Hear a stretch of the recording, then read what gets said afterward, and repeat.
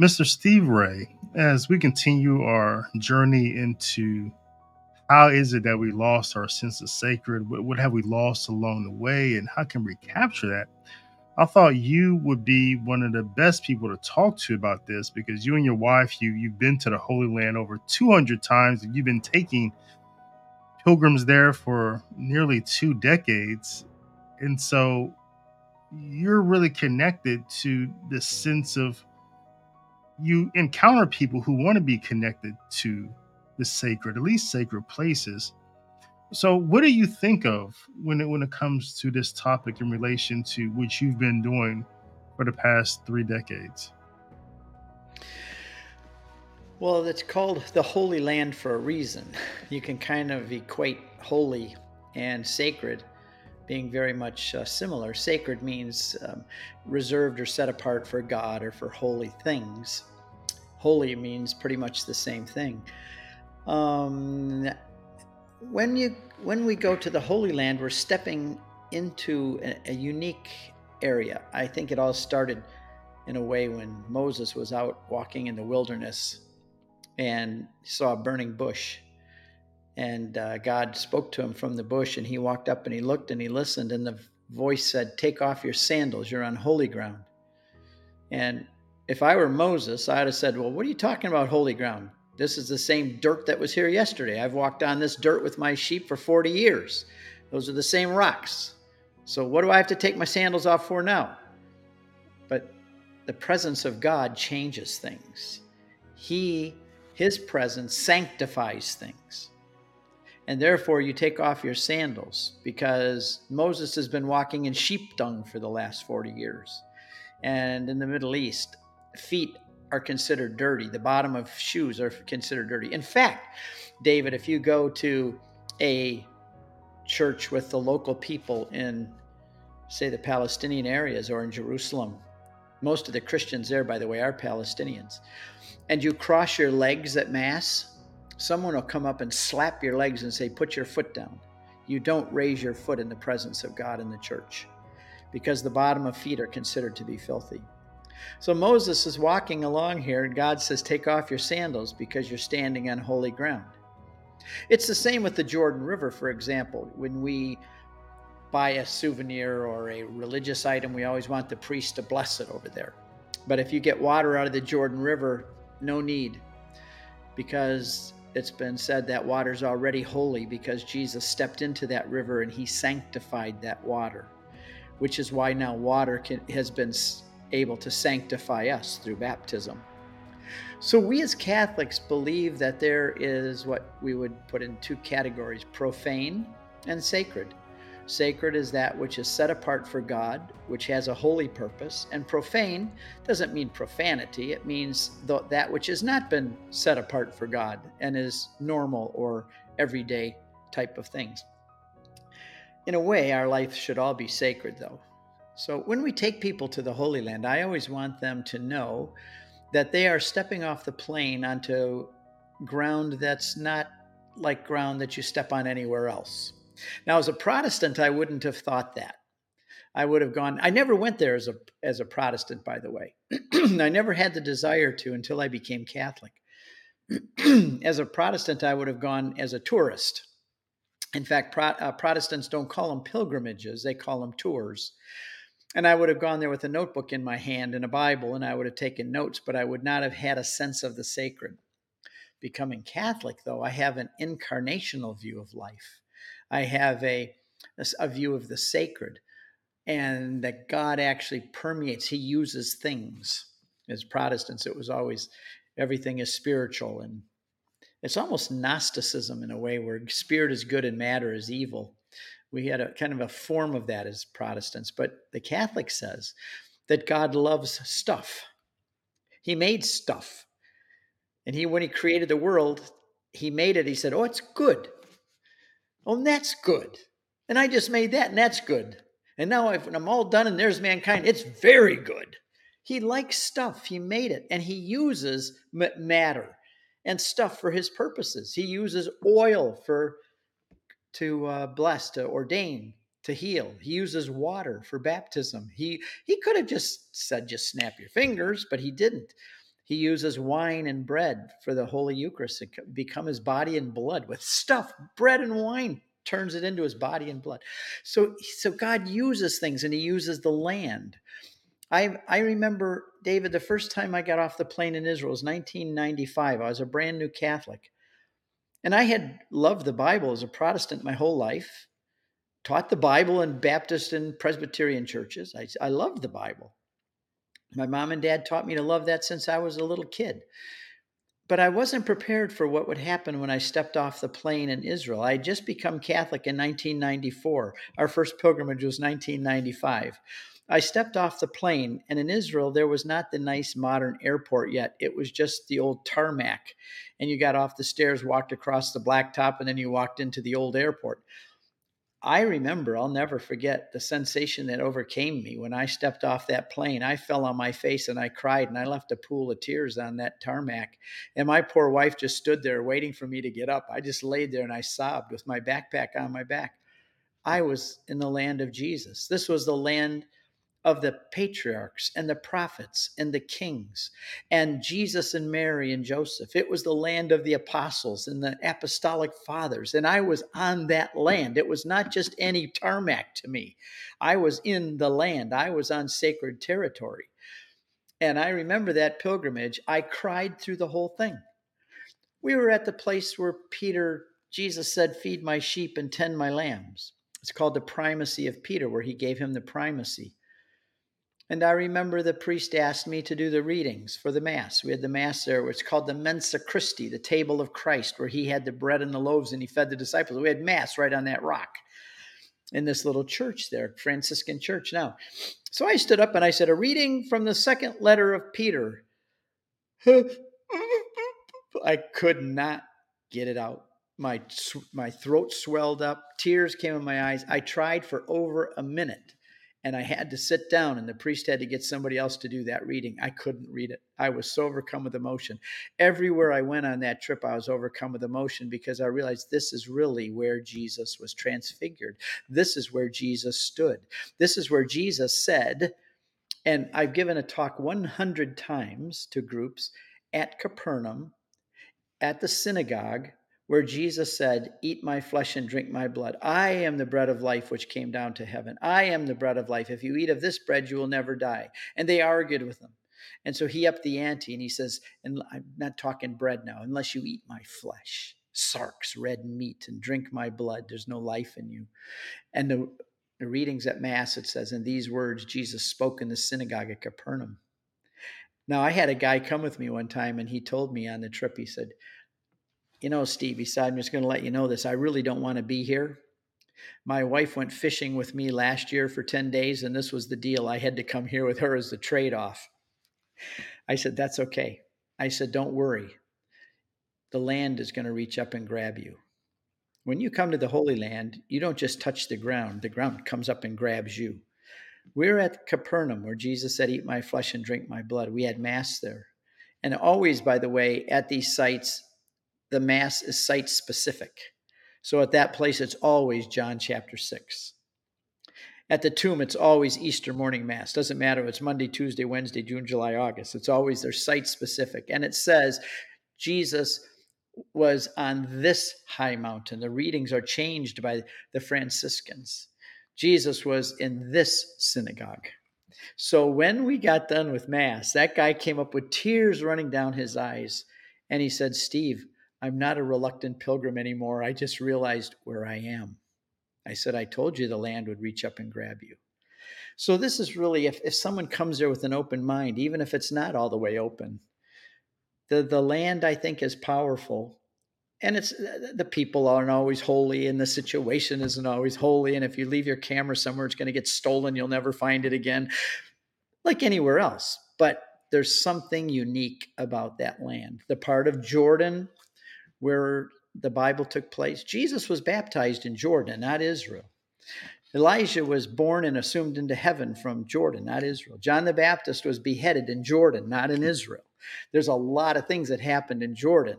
So once a year, I take people for 5 days through Jordan and hit all the biblical sites. And then we cross over the Jordan River and we spend 8 days in Israel.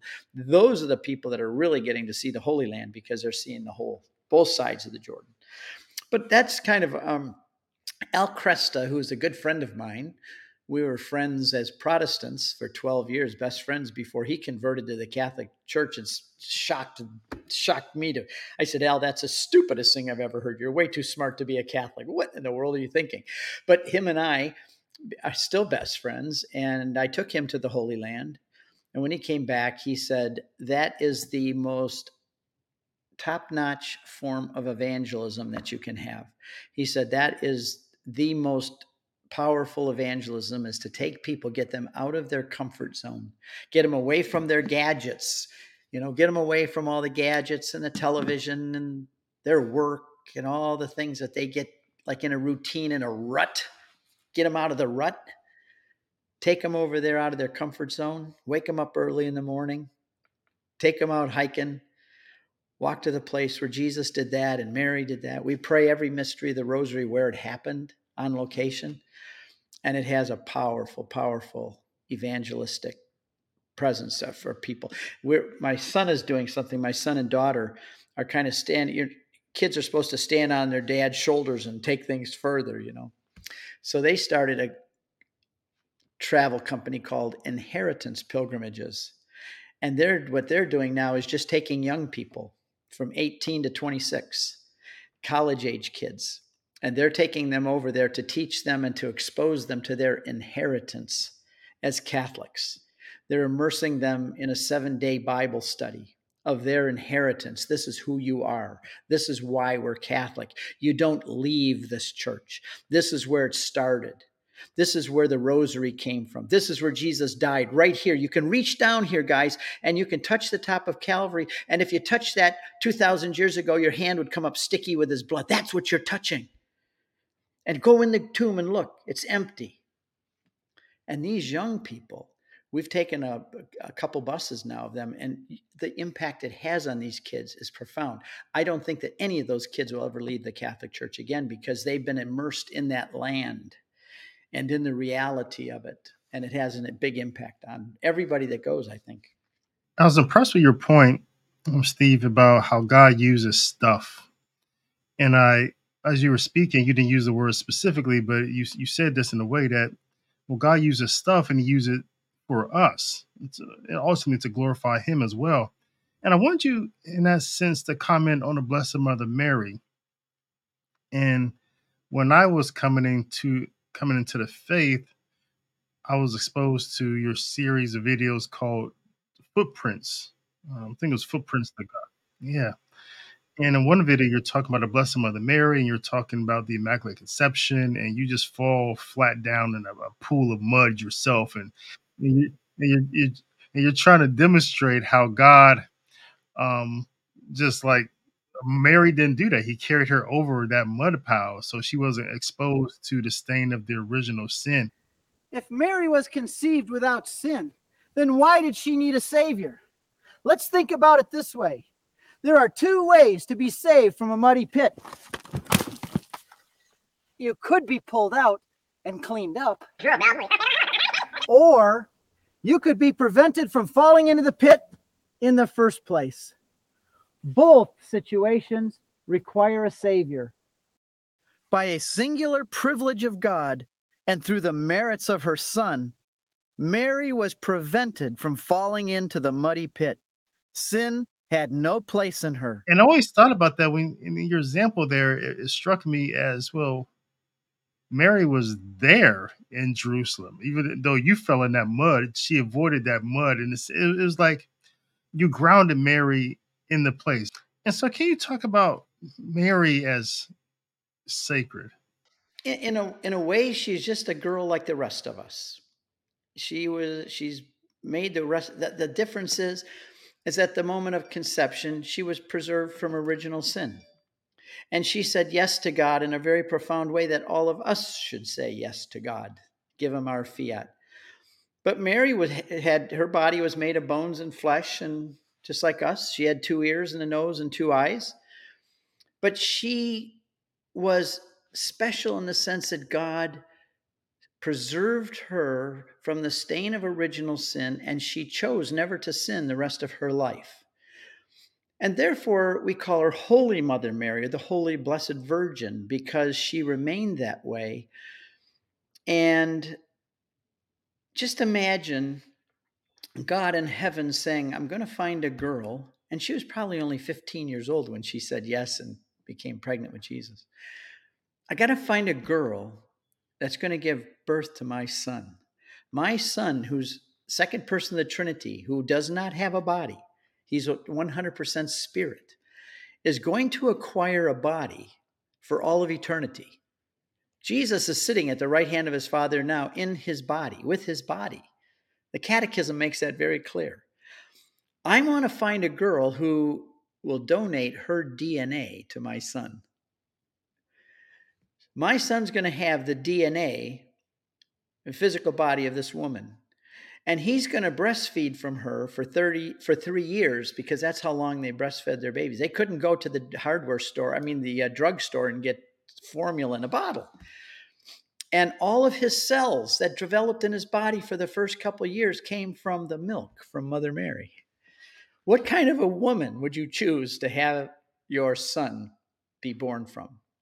And then to choose a man like Joseph, what kind of a father would you want to be his foster father? What kind of a man? In fact, just think about this for a minute. God relinquished some of his fatherly prerogatives and gave them to Joseph. He is the eternal father of the Son, and yet he relinquished some of his fatherly prerogatives. And he said, Joseph, you raise my son in his bodily form. So these two are very special people. And Mary was very much loved by her son. And I didn't realize that as a Protestant. We used to just think that Mary was just any girl could have been used. In fact, the first time I took a group, I'll tell you this, I never used this guide since, but it was the first time. He's a friend of mine, a Jewish atheist guide. And now I've used the same guide 100 times, who's a very devout Catholic from Nazareth. He's a real Nazarene. We've done 100 trips together. But the first time he was Jewish, and we came to Nazareth, he said, now, when God wanted to send his son down to the world, he needed a girl to be the mother. So he sent the angel down, and the angel asked all the girls, and most of them said no, but Mary said, okay, I'll do it. And I said, can I have the microphone, please? I took the microphone away from him. I said, that was just heresy what you did. This is a Catholic group. What in the world are you talking about? You just denied the Immaculate Conception and the whole plan of God from the beginning of time. But I was doing damage control through that whole trip, and that's why I never used him again. That won't ever happen on a pilgrimage of mine now. But Mary was very sacred and holy. And even the angel said when he came, I don't think that the angel, and I tell people this when we're there, because we go right to the cave. Mary lived in a cave, not in a house. And we go right to that cave and we pray the first joyful mystery there. Hail Mary, full of grace. Guess where those words came from? Those words came from that cave. If you'd have been there 2,000 years ago, you'd heard the angel say those words right there where we are. And he said, Hail Mary? No. That's what everybody thinks he said. He didn't. He said, Hail Charitomene. Charitomene is a Greek word that means one who has been made full of grace in the past and who remains in the state of grace at this moment. And it's in the passive tense, which means it's been done to you. It's not something you did. It's in the passive tense. You have been made holy in the past, and you remain in that state today. And John Paul II says that is Mary's name in the eyes of God, the one who is full of grace. And what is grace? It's the very life of God. Mary is full of grace. That means that there can't be anything else in there like sin or wickedness or evil, because she's full and overflowing to the top with the life of God. And therefore, she's sacred and she's a very holy woman in God's eyes. At the opening of this lesson, Steve, you have made a distinction, or you use some synonyms to describe what holy is sacred, is reserved, is set apart. It was like an idiom, so to speak. We could speak about these things in the same way. And I think a lot of people, maybe some of your students listening to this course, they may say, okay, well, I understand how God sets apart people like Mary. He sets apart places. He sets apart things and time, stuff, as you would say. But what about me? Like, why should I believe that God has set apart a sinner like me? Why should I believe that? Well, the very fact that he considered you valuable enough, and everybody else listening to hear, that if you were the only person in the world, he considers you of inestimable value. That's why we Catholics are pro-life, because a baby from the moment of conception has an inestimable value. That child, you, me, we will live for all of eternity. When God created us, when we were born in the womb, we received a soul at the moment of conception that will live forever. And that is very special to God. When he created everything else, he said it's good. But when he made Adam and Eve, he said it is very good. He made us in his image. Is God holy? Yes, he is. In fact, you never hear of God referred to as love, love, love, or justice, justice, justice. But in Isaiah, you hear him from the heavens saying he is holy, holy, holy. And in the Bible, when you use something 3 times, it's ultimate, quintessential, can't exceed it. 3 means the best, the holiest. That's it. So when God made us in his image, he made something very special. He considers that very sacred. In fact, so much so that when man fell, that he knew he had to drop behind enemy lines and come to make a rescue attempt, which is what he did because Satan took over. He became the god of this world. And when the devil came to Jesus in the temptation in the wilderness and said, I'll give you all the kingdoms of the world, Jesus didn't say, you don't have the authority to do that because they're mine. No, he said, don't, which the scripture said, don't worship anyone but God. Paul refers to the devil as the god of this world. And so God comes down in the form of his son. He comes down behind enemy lines and he starts a revolt. He's bringing a revolt. And why? Because he loves you and me. We're so special. He thinks we're so sacred that he himself came down and took on a body like us in order to retrieve us. He himself took on a body. He took stuff, matter, bones, flesh, all of the things that make up our bodies, calcium, we're 75% water. He took all of that himself and became a man. It says in John that the word became flesh and dwelt among us. That word dwelt is the word tabernacled. He put on a tent. It's the tabernacle in the wilderness. Remember that tabernacle? Talk about sacred. Talk about holy. That's called the Holy Ark of the Covenant. You don't dare touch it. A man named Uzzah touched it one time and he fell, boom, dead right on the ground. David was then afraid of the ark. That is the Holy Ark of God. And just think of that. Mary becomes the ark of the new covenant. She's got in her not the word of God in stone, but in her is the word of God in flesh. Mary becomes the ark of the new covenant. God came down and became man. It says that he tabernacled among us. That ark of the covenant, the tabernacle it was in, that is what you get the impression that God, when you wanted to see God back there, you went to the tabernacle and you'd see the glory of God coming out of the tabernacle. When you wanted to see the glory of God 2,000 years ago, you'd go see Jesus because he's the tent. His body is the tent, but out of him exudes the glory of God because he is God. So he took on flesh because we are so sacred, so special, so loved, so holy in his eyes, retrievable, that he is willing to give his own life to get us back. Called redemption. Redeem means to buy something back. It's like going to a slave market and buying a slave and setting him free. This is what he did. When he talks about our redemption, he came out, he bought me off the slave market. And he said, you're now free. And I love you. I became like you so I could save you because you are so darn special. And so, yes, you and I are, and then we're called to actually live out what we are. We're actually called to live it out and to bring it into practice and into fruit, that we become holy because that's what God is inside of us working to bring us and make us holy. It's not like the Protestant Martin Luther where you're just declared to be righteous. I say no, as a Catholic, he declares us to be righteous and then he sends the Holy Spirit to go right inside of us and start making it happen from the inside out. And I think some of the students, or maybe someone who's listening to like the Catholic understanding and or the truth for the first time, it's like, oh, okay, well, I may get the Imago Dei thing. I mean, I made in the image and likeness of God.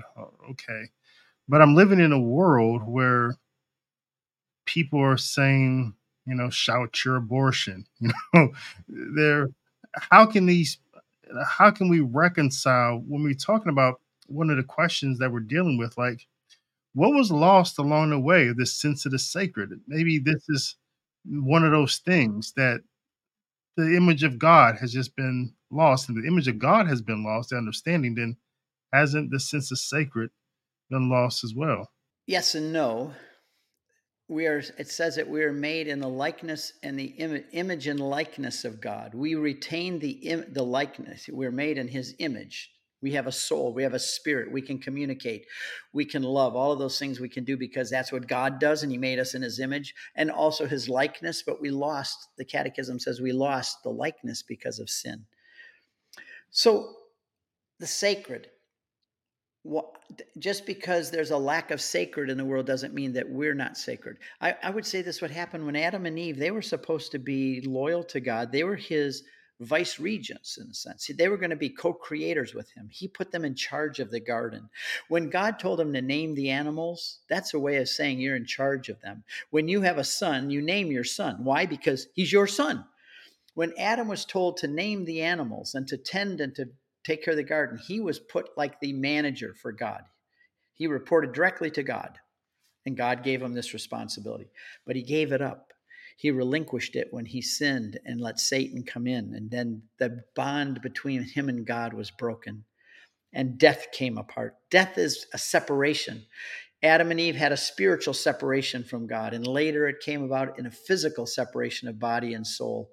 Adam and Eve were separated from each other. It's the woman you gave me, he said. So all of these different separations took place and caused death.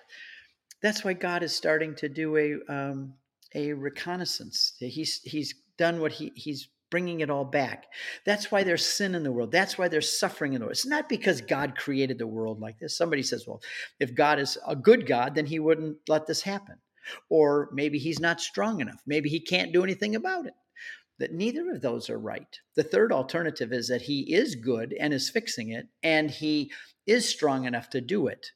But he's doing it again through us, through humanity, by sending his son down to become a human being. And now he's doing it with his church, and he's working to restore things.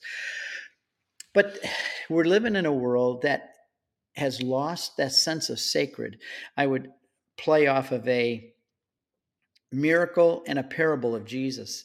He healed a man who had demons in him, and he said, "What is your name?" And he says, "My name is Legion, for we are many." And why have we lost the sacred? Well, I would say that the reason is legion. There are many reasons why we've lost the sacred. We've lost the sacred first because of sin that came into the world. But then I just finished a commentary on Genesis, and one of the things that impressed me was how quickly sin just encroached into everything. Murder came. Cain killed his brother Abel, and then it came multiple marriages, and all this sin came in, and it just like a rotten, cancerous element came into the world and into mankind, and they lost the sacred. And Paul says in Romans that they began to worship the creature instead of the creator, and they started to worship their sexual impulses and all of their appetites, and their gods became their bellies became their gods.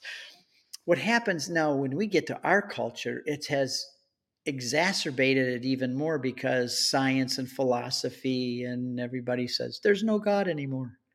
When you had the concept in society, everybody accepted the idea there was a God, and that has always been. There's never been atheists like there are today. All through human history, there was a God or gods that we are accountable to.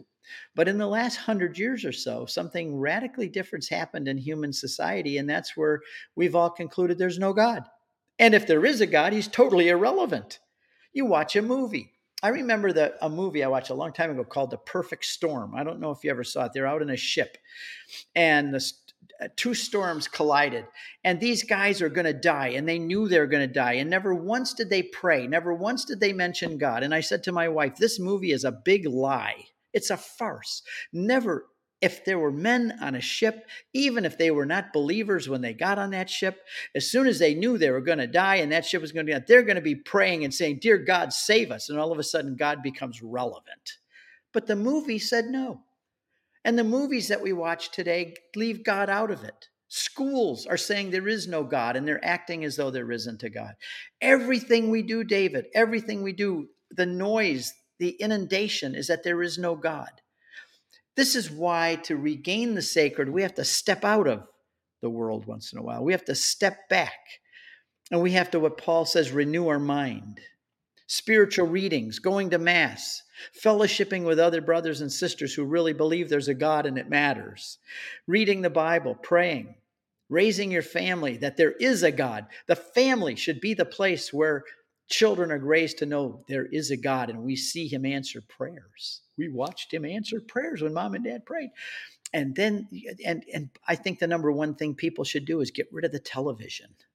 I have a television in our home, but it's for watching old movies. When the kids come over, we watch Andy Griffith and I Love Lucy, and we watch good old movies, good stuff, morals, where they did believe in God and they do care about life. Get rid of the television. The television, I think, has done more harm to the Catholic family than anything else. And then their parents let the television babysit for their kids. The parents spend very little time. They don't even eat together anymore. Families should have dinners together. And dad should say, every day we're going to sit down and have dinner. We're going to take the next paragraph in the catechism. What do you kids think about this paragraph? And discuss it. And the family should be a place where the sacred is restored and where the sacred is lived. And I always like to say that families, once they get rid of the television, start praying together and ask God to do things. Take a piece of paper and draw 3 lines down the center of the paper. And then the one thing, this is what we asked God to do. This is our prayer. This is the date that we asked it. And over here in the third column is going to be the date when God answers it, and we'll thank him. And watch God work miracles and watch kids grow up seeing God answer prayers. So the sacred is for legion reasons why the sacred is gone. Our culture has just totally abandoned God. School, and get the kids out of school, for heaven's sakes. We homeschooled our kids. There's so many ways to educate kids today without sending them to the public school where they're going to have LGBT stuff down their throat and abortion and everything else. The kids are our most valuable possession as a family. We need to make sure they're educated correctly. And it doesn't happen by itself. They're not going to, okay, here's what happens. We lose the sacred and we pick up our worldviews like we catch a cold. How do I catch a cold? By being close to somebody else who has one. How do I get the flu? By being next to somebody else who has one. How do I catch this anti-God, atheistic worldview? By being around people like that all the time. How do I get over it? By getting away from them. Being in a family, being in a church, being in the Bible, being in prayer with God, spending our time thinking about spiritual things, renewing the spirit of our mind, as Paul said. How do you do that? With good books and good television, good movies or whatever, and get involved in these kind of things. That's how we bring the sacred back again. And get our kids around good priests. Find a parish that loves the Lord and that's not preaching all of the rainbow stuff. Find a parish where they still believe that there's such a thing as beautiful, sacred music. And find a parish where they have beautiful buildings which elicit the presence of God for our kids, and make sure they know how to genuflect because Jesus is up there in the altar. Now, we're a subculture. We as Catholics now are no longer part of American culture. And if we think we are, then we're going to lose it. We have to think of ourselves now as a despised subculture.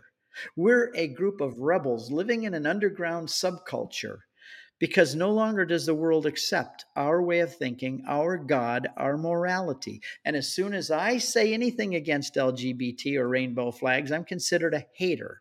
I'm considered the enemy. And I am, because I don't buy those things. So we have to think of ourselves to restore the sacred in a way. I give a talk called Raising Rebels, that we have to raise our kids to be rebels. Rebels against what?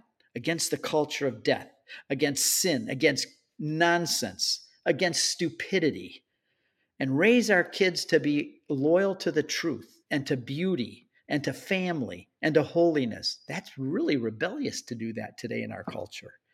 Yeah. And Steve, right, for your last question, and you touched on this a bit in this last segment, but I want to return to your book, Genesis, because the word itself, of course, as you know, means beginning.